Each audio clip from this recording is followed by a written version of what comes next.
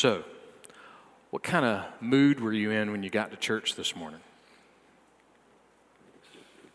What was your mood when you got here? Maybe you were in a good mood. Man, you had a mean cup of coffee, had a good biscuit, maybe a couple of hot glazed. Man, you came in feeling fine. Everything's good. Or maybe you came in a bad mood today. Man, you just didn't come in a good mood at all. Your coffee was weak, your biscuit was hard, your donuts were cold, and you came in a lot less sneezy, a lot less bashful, a lot less sleepy, and a lot more grumpy. Man, you just did not come in a good mood today. Maybe you got here today and you're just kind of in an apathetic mood, you know? I mean, you're here because this is what you do on Sunday. And you know, it's better than being at home and listening to some guy on TV with a bad hairpiece screaming at you to send him $37 for 3 mini tents that commemorate the wilderness wanderings of the children of Israel and have been sprinkled with gold dust from the plains of Beersheba that will heal your pets and heal your household cold. You know, you're here just to save $37. It's fine, no big deal. You're good. You're good. Or maybe when you got to church today, you are absolutely at your wit's end. You can't think straight. You can't talk straight. You can't sing straight. You can't pray straight. You are at your wit's end. You are undone, or maybe you're just done. You've already lost heart, you're losing heart, or you don't even know where your heart is. Some of you came this morning like that. All of us have been there at least once or twice in life. Some of us feel like we never get out of there. And we don't like being there, and we don't like staying there, and we definitely don't like being there at church. John Piper said this: nobody came in here saying, I sure hope we sing some songs and hear a sermon that helps me lose heart. I really want to be discouraged this morning. Nobody wants the heart for living knocked out of you. Nobody here wants to be left in the valley of depletion and emptiness and discouragement. If there is a secret to being made strong, hopeful, joyful, and loving again and again and again, day by day, we're interested. So is there such a secret? And are you interested? Well, I'm interested. So for the next 6 weeks, we are going to be looking at pursuing this secret. We're going to be looking at what we know is Paul's second letter to the church at Corinth, looking at what he writes to them about what it means to follow Jesus. And our new series is simply called Do Not Lose Heart. Do not lose heart. Let's begin in 2 Corinthians chapter 4, verse 8. Paul writes, we are afflicted in every way. Paul is writing here about what it means to live your life for the gospel. Now, for Paul, that strategically means that living his life for the gospel was as a missionary, as a church planner, as an evangelist, as a tent maker, as a lot of different things. But what Paul is writing about here is not just for missionary pastors. What Paul is writing about here is for any person who's alive. Why? Because every person who is alive and any person who has ever lived has been afflicted, right? You've been afflicted maybe on the playground in preschool. You got hit or pushed down because that's what 2-year-olds do. Somebody stole your whoopee at nap time when you were in preschool. You were afflicted. Your ice cream fell off the cone and onto the sidewalk. Your face suddenly broke out with acne when you got in the 8th grade. You got dumped in high school. You got ignored in high school. You lost a job. Your divorce won't let up. Your depression won't let go. Your disease won't turn loose. We've all been afflicted. We have all faced affliction. Everyone who has ever lived, every human faces affliction. But it's not just every human. Christians, believers, they strategically face affliction. If you're going to be a follower of Jesus Christ, you will automatically have affliction for following Jesus Christ. Your affliction may be that you're the only kid in your kindergarten class that can't play video games rated M for mature. You may be the only kid in your high school that doesn't have Snapchat. You might be the only guy at work that's never invited to be on the company softball team because you would actually act like a Christian on the softball field too. You might be the lady in the garden club that none of the other ladies call because it's much more of a gossip club than a garden club and you don't participate. You might have to sit by yourself in the breakfast joint because the other retired men don't like how you don't worship talk radio and how you don't laugh at their dirty jokes. If you're going to follow Jesus, you might be afflicted. You will be afflicted. Or if you're going to follow Jesus, you might be killed for your faith. 2 weeks ago in the Republic of Congo, there was an attack on a Christian village. The attack lasted from 7 o'clock till 11 o'clock. 6 people, 6 Christians were killed. 3 of them were women. 1 of them was a 9-year-old child.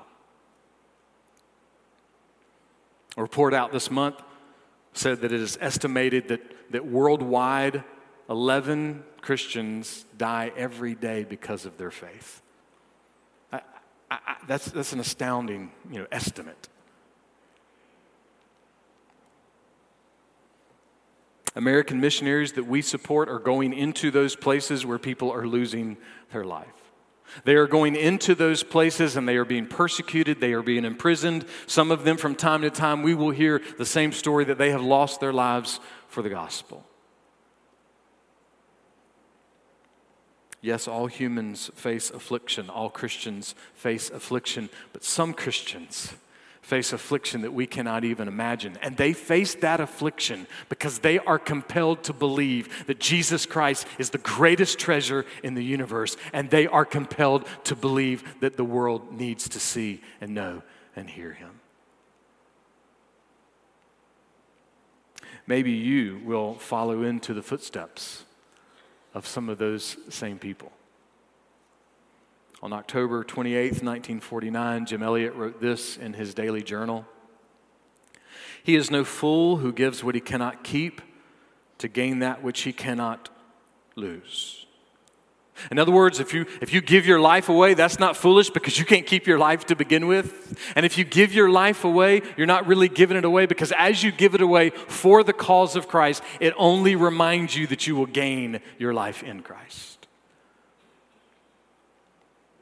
7 years after he wrote that in his daily journal, he was in a jungle trying to witness to a tribe of people, and instead of listening to his witness, they speared him to death.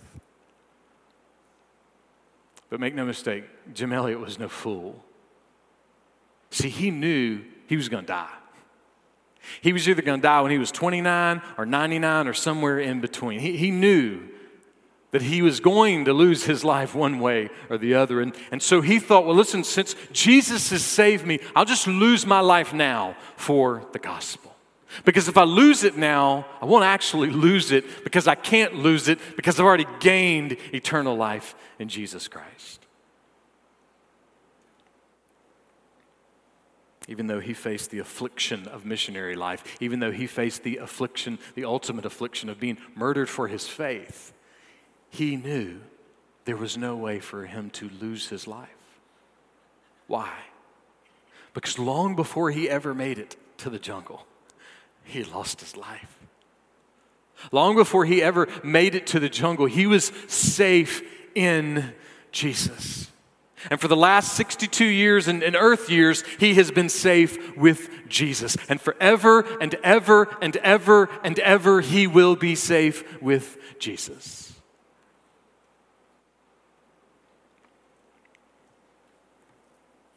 That's why Paul's not just writing to missionary pastors. He's writing to me and he's writing to you. because you might be lost. And you need the salvation of Jesus. You need the rescue of Jesus. Or maybe you're saved and you need to step deeper into your salvation so that you can discover this secret that Jim Elliot knew, this secret that Paul knew.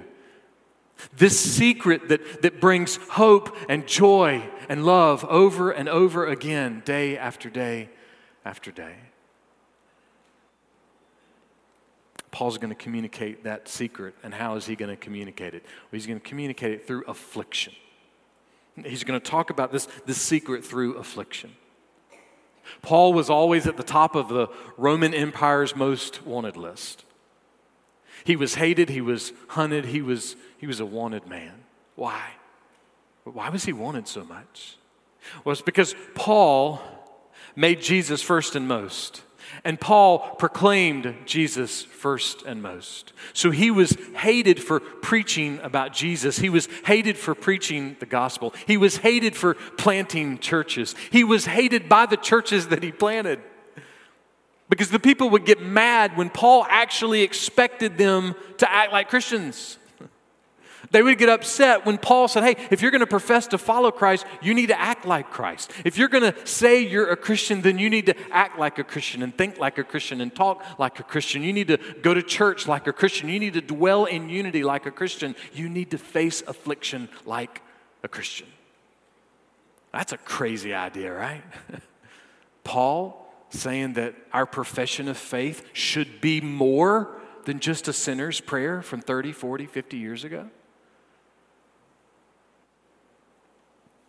I heard Pastor Ben Stewart say this: God is glorious. God is worth praising, not just with a tweet, not just with a gram, but with your life. With your life. Paul praised God with his entire life. And how did he do that? And what does Paul mean when he says that he was afflicted in every way?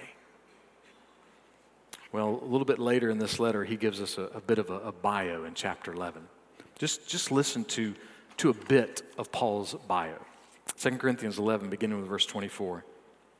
5 times I received from the Jews 39 lashes. 3 times I was beaten with rods. Once I was stoned. 3 times I was shipwrecked. A night and a day I have spent in the deep. I have been on frequent journeys in dangers from rivers, dangers from robbers, dangers from my countrymen, dangers from the Gentiles. Dangers in the city, dangers in the wilderness, dangers on the sea, dangers among false brethren. I have been in labor and hardship through many sleepless nights, in hunger and thirst, often without food, in cold and exposure. And apart from such external things, there is the daily pressure on me of concern for all the churches. Listen, friend, if you're a Christian, let me just challenge us a little bit. We really have to work harder at completely losing our mind in the fast food place when we order our burger without pickles. And that ruthless, mean, savage, awful teenage kid in the back making 3 cents over minimum wage an hour has the ignorant audacity to make a mistake and put a couple of crinkle-cut bread and butters on our bun. You know what we should be? We should be thankful that all we got is pickles we didn't order. Instead of being shipwrecked, clinging to a barrel of pickles, floating out in the ocean, hoping that we'll see the light of day. We need to be thankful that all we got was pickles we didn't order, instead of the reality that we can't eat because the medicine we're taking prevents us from eating. Paul's afflictions were deep. They were real. His bio is really beyond comprehension. It's been said by someone that we will probably never meet anyone who suffered more than Paul. His pain was real. His torture was real. His stress was real. His persecution was real. His loneliness was real. His affliction, it was so real. Listen, Paul had about a gazillion reasons to lose heart. Man, if there was anybody that had a lot of reasons to lose heart, it was Paul. But he didn't. How? We had a secret. And what's the secret? Well, listen as he builds it up to us. Verse 8 again. We are afflicted in every way, but not crushed. He was a hunted, hated, wanted man. And I've never been hunted, hated, and wanted. I don't know. Maybe some of you have a story we don't know yet. But he was hunted and hated and wanted. And I'm thinking that has to be stressful. Kind of almost looking over your shoulder, all day long. Paul says, though, you know what? I'm afflicted, but my affliction is not crushing me. I'm stressed, but my stress is not crushing me. Some of you have seen the quotes we've been posting on Instagram and Facebook. If you haven't, I encourage you go like and go look for our church on Instagram or on Facebook and see those quotes every day. Part of the reason those quotes are being put out there is just because I just keep hearing in the preaching that I'm listening to every morning and the things that I'm reading, there's so many things.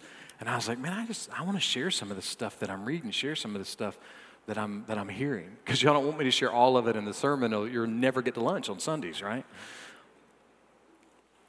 But a secondary reason that I've been sharing those quotes is because they're helping me. Because there's not a day that I don't just feel overwhelmed with stress over the needs around me. You might feel that way too. I had nightmares all night last night about all the needs I'm not meeting. Stressing me out. So I'm having to fight. And one of the ways that I fight is I fight with God's word. And I fight with these amazing quotes about God's word and about God's truth. And those quotes and the truth of the Bible, what they're doing is they're helping me to see that I can hope and I can have joy and I can keep fighting. They're reminding me that I might be pressed and I might be stressed, but I cannot be crushed. I can't. Why? How? It's the secret. And what's the secret? Well, we're getting there. But Paul's going to build it up a little more. Look what he says next. I am perplexed, but not despairing. It is never wrong to say to God, I am perplexed. It's okay. It's never wrong to say to God, I am confused. I have no idea, God, why this is happening.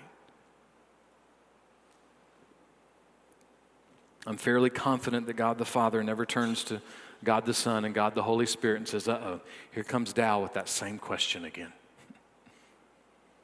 No, God's forbearance, His long-suffering, His love towards me and towards you is just without words. It's amazing. Being perplexed and confused is real, but it does not mean we have to be in despair. I was reading something by Pastor Ron Ritchie the other day on Dietrich Bonhoeffer. Bonhoeffer was in prison because he was speaking out against Hitler and his regime. He was placed in one of those German prisons. And from his imprisonment, he wrote this: I believe that God can and will bring good out of evil. For that purpose, He needs men who make the best use of everything. He goes on. I believe God will give us all the strength we need to resist in all times of distress, but never gives it in advance, lest we should rely on ourselves and not on Him alone. We might be perplexed at how anything good could ever come from something that is evil, but we don't have to be in despair over it. We might be perplexed, we might be confused, we might say why, but it does not have to bring despair into our hearts and our minds and our souls. See, from the depth of the afflictions of a Nazi prison, Bonhoeffer learned that he may not understand it, but he didn't have to be in despair. He actually could rely on God. He could rely on God. He could trust in God. He could desperately and emphatically hope in God. And that hope would keep him from despair. How? How? That's the secret. But we're not there yet. Paul builds it up a little more. Listen to verse 9. I am persecuted, but not forsaken. Ritchie goes on to describe how a fellow prisoner wrote down the last hours of Bonhoeffer's life. This is what that prisoner wrote. On Sunday, April 8th, 1945, Bonhoeffer held a little service for his fellow Christians. He had hardly finished his last prayer when the door opened. Two evil-looking men in civilian clothes came in and said, "Prisoner Bonhoeffer, get ready to come with us." Those words, "come with us," for all prisoners had come to mean only one thing: the scaffold. We bid him goodbye. He drew me aside and said, "This is the end, but for me, it's the beginning of life." The next day, he was hanged at Flossenburg. Jim Elliot, Bonhoeffer, Paul, they taught like crazy people, right? Yeah, this is the end, but actually it's the beginning. See, he was brutally persecuted by Nazi soldiers, but he was not forsaken. How? What does that mean? It's a secret. And Paul's going to build it even more. That's when he says in the next part of verse 9. I am struck down but not destroyed. How many times was Paul whipped? That we know of, at least. 195 times, all right? And I wouldn't make it through 0.195 times, all right? 195 times that we know of, because that's what he recorded, that he was whipped, that he was lashed. How many times was he beaten with rods? We don't know. How many times was he stoned with rocks? We don't know. How many times was he punched in the face? We don't know. But we do know this: Paul was struck down, and he was struck down a lot. And he was struck down over and over and over again, but he was not destroyed. He survived the 195 lashes. He survived the rods. He survived the stoning. He survived the punches. For how long? He survived them for every single appointed second that he was supposed to survive them. The psalmist put it this way, Psalm 139, verse 16. O Lord, in your book were all written the days that were ordained for me, when as yet there was not one of them.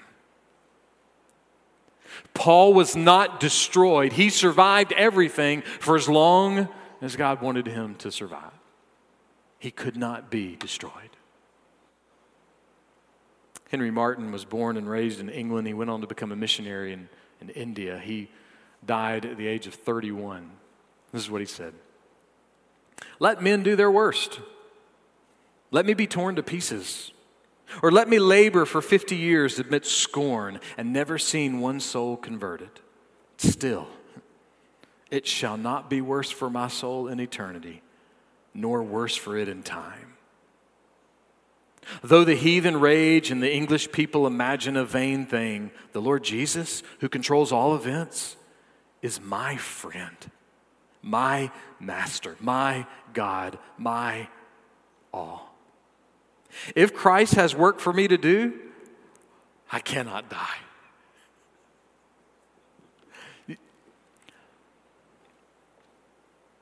guys like this is who we want our kids to have as heroes. These athletes in the middle of March Madness, they will only be fantastic for a little while. And we can cheer them and we can enjoy them and we can have a great time. Unless, you pick North Carolina all the way and you're done,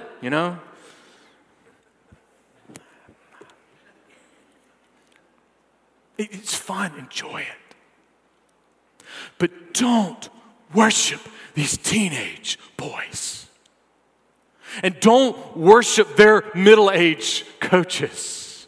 Worship men who say, you know what, I can't die as long as Jesus has something for me to do. That's a man's man right there. Someone who says, my life has immense purpose and it cannot disappear as long as Jesus has something for me to do. Can I just make all of us so uncomfortable and so encouraged at the same time? We're all sitting in this room because Jesus still has something for us to do. Take heart. Be of good cheer. Jesus has something for you to do. It might just be saved. Maybe Jesus just has for you to be saved. Or maybe you're saved and Jesus has something more for you to do. And it may not be to be a missionary pastor in India. It may just be a missionary pastor to your company softball team. Or missionary pastor to your garden club. Or missionary pastor to your homeroom class. But you're still here and I'm still here because Jesus has something for us to do. Paul was struck down, but he couldn't be destroyed. Henry Martin said, man, you might strike me down, you might tear me to pieces, but I can't be destroyed. How? All right, we're there. Paul's there. Here's the secret. Verse 10.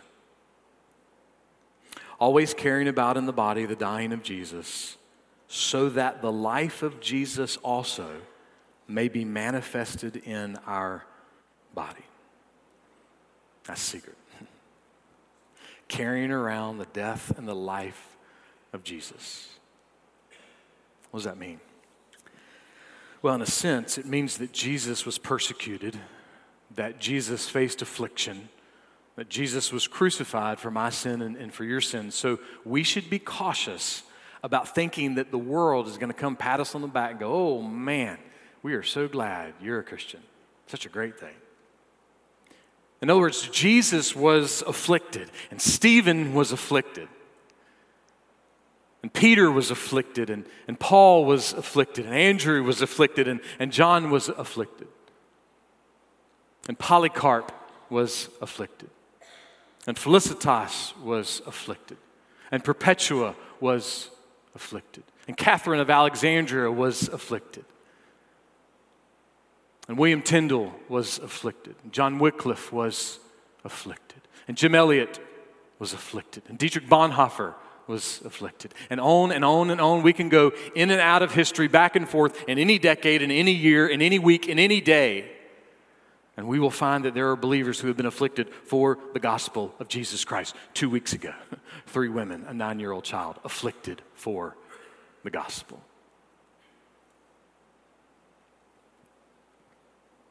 Paul says, though, it's not just the affliction, it's not just the death that we're carrying around, it's the life. And that's really the ultimate part of the secret. It's the life of Jesus. We are carrying around the life of Jesus inside of us. So the secret to being strong, the secret to being hopeful, the secret to being joyful over and over again, day after day after day, it's all found in carrying around the life of Jesus inside of us. And Paul used an interesting word. He said, always carrying around the life of Jesus. Always carrying around Jesus in our heart and our mind and soul. And by default, as we carry Jesus around, guess what? He carries us. See, we can't be separated from him. We're always safe with him. We can't be outside of his love. We can't be outside of his power. We cannot be disconnected from him in any way, any shape, any form. How? How is this true? Paul put it this way to the folks at Philippi. Philippians 3, verse 10. That I may know Christ and the power of his resurrection and the fellowship of his sufferings, being conformed to his death. That's an interesting relationship, right? Paul says, man, I want to be so close of a friend to Jesus that I feel the power of his resurrection, I feel the fellowship of his sufferings, and my life gets conformed to his death. Why in the world would he want a relationship, a friendship with Jesus like that? Listen to verse 11, he goes on. In order that I may attain to the resurrection from the dead. Easter is not a spring holiday for buying new clothes and eating a lot of chocolate.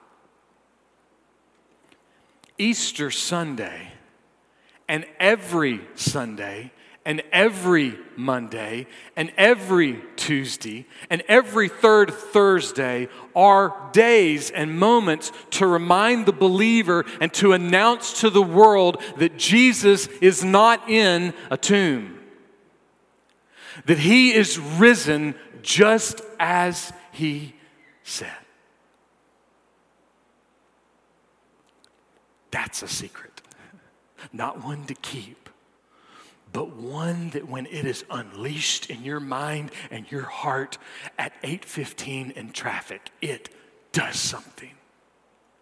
The fact that our religion is based on our King who is not dead, who is not in a tomb, who fulfilled all the prophecies, who boldly said, I will come back to life, and boldly did, and who is right now in the only place that he is worthy of sitting at the right hand of God. He is risen. He is risen indeed, and that matters. And it doesn't just matter for missionaries and missionary pastors. Benitha Reisner is a wife and mom and author. She lives in Raleigh, North Carolina. Her bio sounds a little bit, at least in the same categories of some of the things that Paul shared. Just listen to a little bit of what she shared. I buried my precious son when he was 2 months old because the doctors made a mistake. 6 years later, I was diagnosed with post-polio syndrome, a debilitating condition that will eventually require that I have full-time care, unable to do the simplest things for myself. And then 6 years after my horrifying diagnosis, my husband left our family, moved away, and later filed for divorce. This is what she says. Those years are still a blur to me. Just as I was coming to terms with one calamity, the next one came raging through. I wondered how I could handle yet another blow. One day she was talking with some of her friends, and she was just so stressed out. She was so discouraged. She was so overwhelmed with despair that she just found herself just, spitting up all her stuff, just telling all of her feelings. When she got through sharing, there was just this long silence. I think none of her friends said anything. And then finally, one of her friends spoke up and said this. When I think of you and pray for you, I keep seeing this image. It's of the disciples and Jesus' mother, Mary, weeping at the foot of the cross. They are huddled together, trying to comfort each other, trying to make sense of all that has happened. But it just doesn't make sense. The sky is black. All hope looks lost. Their dreams have died. It seems that nothing good will ever come from this. To them, this day, Good Friday, is the darkest day they've ever known. And then she said this. But the one thing they do not know is Easter is coming.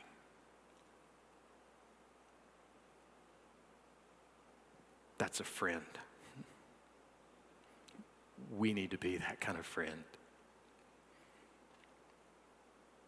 Vinitha goes on to say this: I have no idea what's coming next. Perhaps my night of weeping is over and dawn is about to break, bringing with it a flood of untold joy. Or perhaps my tears are not finished. Perhaps the night will remain for a while longer. But this I do know: Easter is coming. Easter is coming.